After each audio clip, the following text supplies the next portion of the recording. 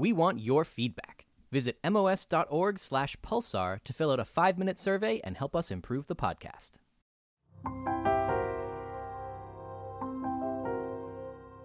Sharks are awesome. They have existed on the Earth for almost 500 million years. Today on Pulsar, we're featuring questions we've been asked at the Museum of Science about the Megalodon, the largest shark that ever existed. Answering these questions is shark expert Dr. Catalina Pimiento, a researcher at the Paleontology Museum and Institute at the University of Zurich in Switzerland, as well as a researcher at Swansea University in the United Kingdom. Dr. Pimiento, thank you so much for joining me all the way from Switzerland today.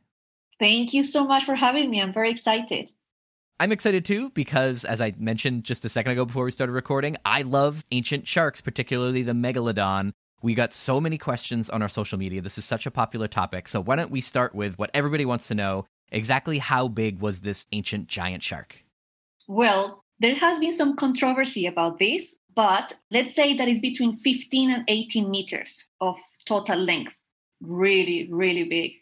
That's enormous. Can you put that into perspective? It's as big as I usually say as big as a school bus. I am from Colombia and I am from Bogota, which is the capital city. And over there we have these articulated buses that are much bigger than a normal school bus. So as big as those.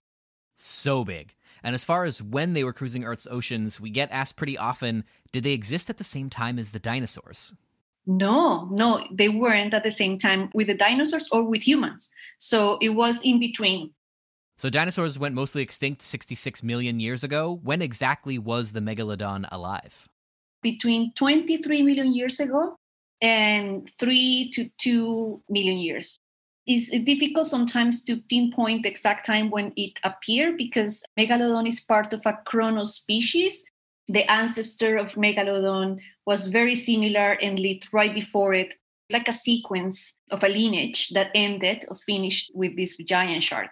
Right, it didn't just suddenly pop into existence. It evolved from something similar to it before that.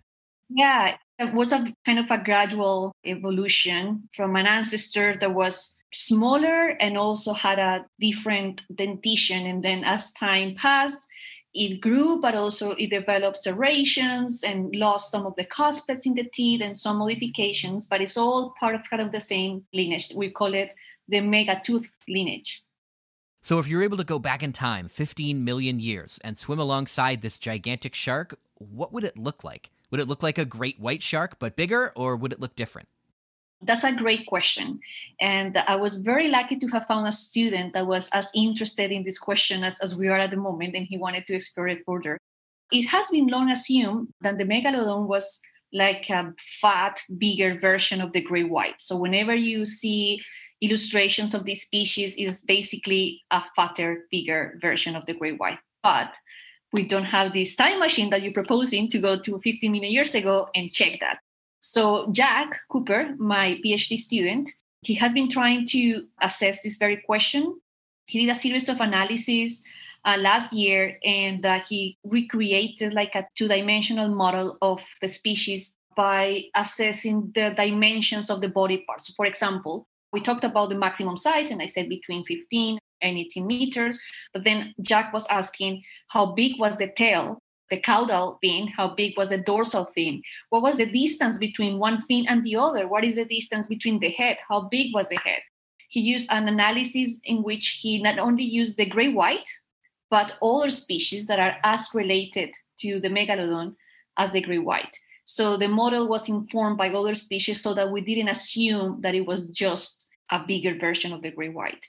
The thing is that sharks have a very consistent body plan. And this has been shown before. When you look at all the sharks that are pelagic and they're macropredators, they have more or less the same body plan, even if they're from very different families or orders or something like that.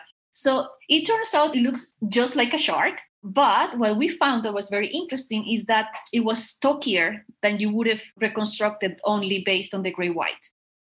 Jack is going to take it a step further, and I don't want to say too much about this because he's still cooking in the oven, but he wants to take a step further and kind of present a more complete model of what this body could look like. But that's a great question, and that's something that we're very interested in. So not exactly just a bigger great white shark. It was its own shark related to a couple of the ones we have today, but exactly like none of them. Exactly like none of them, but very much a shark. Because at the end of the day, all of these sharks share the same body plan. And it's very interesting to find how previous studies have shown that sharks maintain these proportional distances between body parts through time. And that's why we were able to extrapolate all of these measurements, because the relationship between body parts is isometric.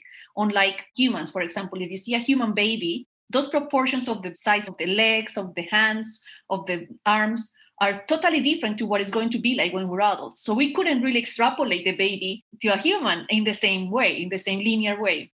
But with sharks, we can, because they maintain these proportions. So that made it easier in a sense, because we were able to use these extrapolations, but at the same time, it looks like it should look, which is a shark. And talking about all these models and reconstructions brings us back to our next common question, which is, how do we know about Megalodon? We see evidence of dinosaurs, as it's often full fossilized skeletons, but we don't really see that with sharks. So what fossils and evidence do we have? That's a great question as well. Yeah. So our only evidence of this species is their teeth. And that is the case for all sharks. So we all know that sharks are made of cartilage, and cartilage doesn't preserve very well in the fossil record, or it's very rare. So what we have is teeth only. However, teeth are very, very abundant, because unlike when you find a skeleton of a dinosaur, of a whale, the individual has to die, and then the perfect conditions have to be provided so that this body fossilizes and gets preserved. But with sharks, they shed their teeth all the time. They're losing their teeth constantly. So they leave behind like a very, very abundant fossil record without it having to die. So that's kind of the trade-off. Yet, yeah, we only have teeth, and although teeth are very good proxies of body size, of diet, of feeding mechanism, and by calculating those, you can infer other things like habitat and at some degree, some sort of physiology and behavior, still is the case that the teeth are the only evidence we have.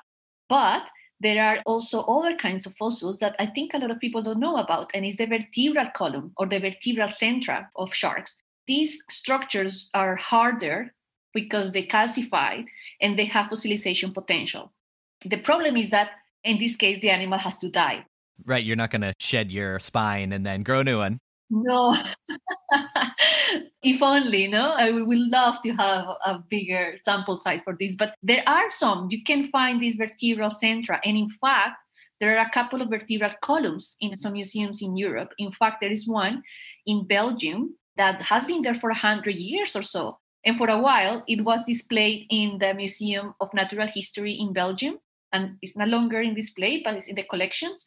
And Jack and our collaborators in the museum in Belgium went over there and did 3D scans of these vertebral columns. So we're using that to kind of know more about their body size. So stay tuned, because we are using this very rare specimen that, although has been around for a while, it hasn't been used yet to kind of answer this question of what we look like. But in summary, we have teeth and very rare vertebral centra. And you mentioned that by looking at the teeth, we can learn things about their diet. So what did a shark the size of a school bus eat? So Megalodon has the kind of tooth morphology that suggests that it was a predator, that it was cutting and slicing flesh because of the serrations and because of the shape and such a big size. It's the size of a human hand. A tooth can be really, really big. So one tooth the size of your entire hand. Yeah, one tooth. Based on these teeth, we also know that they were very big because these teeth are huge. And that's why it's very easy to identify the species when you find these teeth, because they're unique in their size and their shape and their serrations and so on.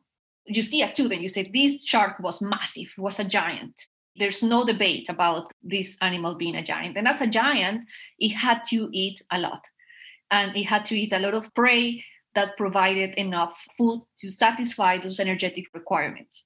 So stay tuned, because we're going to be able to provide more details on exactly how much he needed to eat and things like that. But we think that he ate animals that provided a lot of energy. So marine mammals have a lot of fat. And just like the great white and other big sharks, they will go for what provides them with the most level of energy. So in the case of Megalodon, it will only make sense that it will go for high calorie prey. So lots of whales, things like that. Yeah, everything with blubber. Yeah. And so we got another question about where they were found. So around the world, as well as what kind of environment, like shallow water, deep water. That's a fundamental question that has allowed us to better understand many other aspects of the species. We actually were able to map all the fossil occurrences of the megalodon, and we mapped it through time. And we found that it had a cosmopolitan distribution. It lived in almost all the oceans of the world. Interestingly, also in waters that were perceived as being too cold for such an animal to live. We even did some species distribution model to assess if the conditions had changed, where would megalodon have moved? Like what conditions were the necessary ones for this species to live? And we found that actually could live anywhere. Water temperature didn't really affect its distribution directly. These allow us to also propose that, temperature changes wouldn't have affected the species to the point of driving it to extinction. My final question about what did cause the megalodon to go extinct led to another entire episode's worth of conversation. So tune in next week to find out what happened to the biggest shark to ever swim the seas. Until then, keep asking questions.